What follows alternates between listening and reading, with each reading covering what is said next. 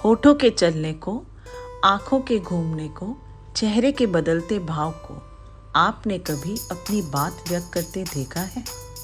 नमस्कार, मैं मीरा आमंत्रित करती हूँ आप सब लोगों को उम्मीद पे दुनिया कायम है के सफ़र पे, जहाँ इन तीनों अभिव्यक्तियों का प्रयोग सांकेतिक भाषा के साथ करके जीवन को सक्षम बनाए जाने के किस्से और कहानियों का वर्णन होगा।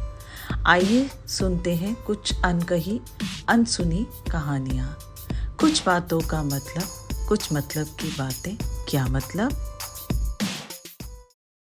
ये उन दिनों की बात है जब दामिनी और रवि के बच्चे दिव्या और अश्विनी उनसे साइन लैंग्वेज के माध्यम से बात करते थे, क्योंकि माता पिता के मूक बधिर होने के कारण यही तो उनके परिवार की मातृभाषा थी। एक बार दोनों बच्चे दामिनी के साथ नेशनल म्यूजियम देखने के लिए तैयार हुए। जाने से पहले दामिनी ने अश्विनी को कागज पर लिखकर नेशनल म्यूजियम का बस स्टॉप बताया।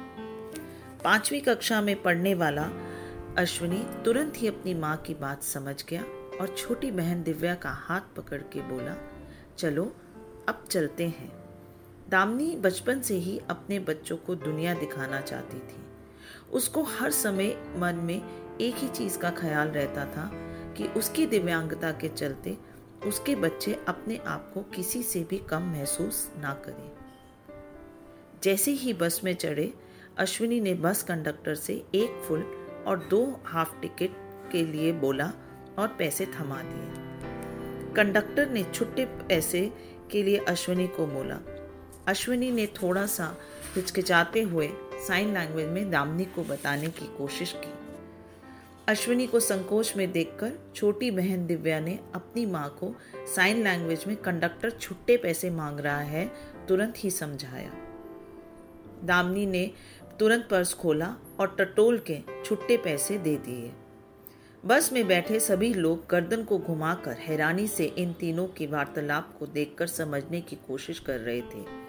दामिनी को इन घूरती निगाहों की बचपन से ही आदत थी, इसलिए उसे कुछ भी बुरा ना लगा, परंतु बच्चे थोड़ा सा घबरा गए और इधर उधर देखने लगे।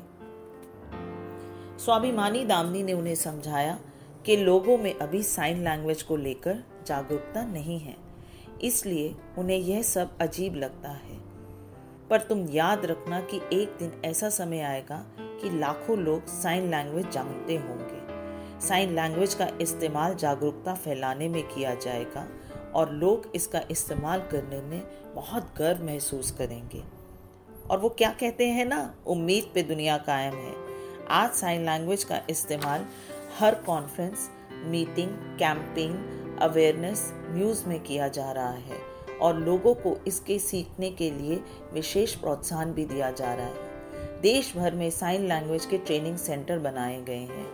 2020 के NEP में माननीय प्रधानमंत्री ने स्कूलों में बच्चों को साइन लैंग्वेज सीखने के लिए जोर डाला है।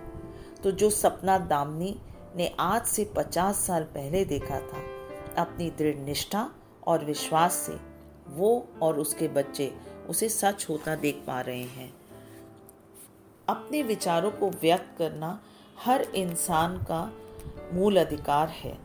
समाज में हम सबको कोशिश करते रहना चाहिए कि भाषा कोई भी हो, एक दूसरे की बात को समझ पाने की सक्षमता होनी चाहिए। यही तो मानवता का सार है।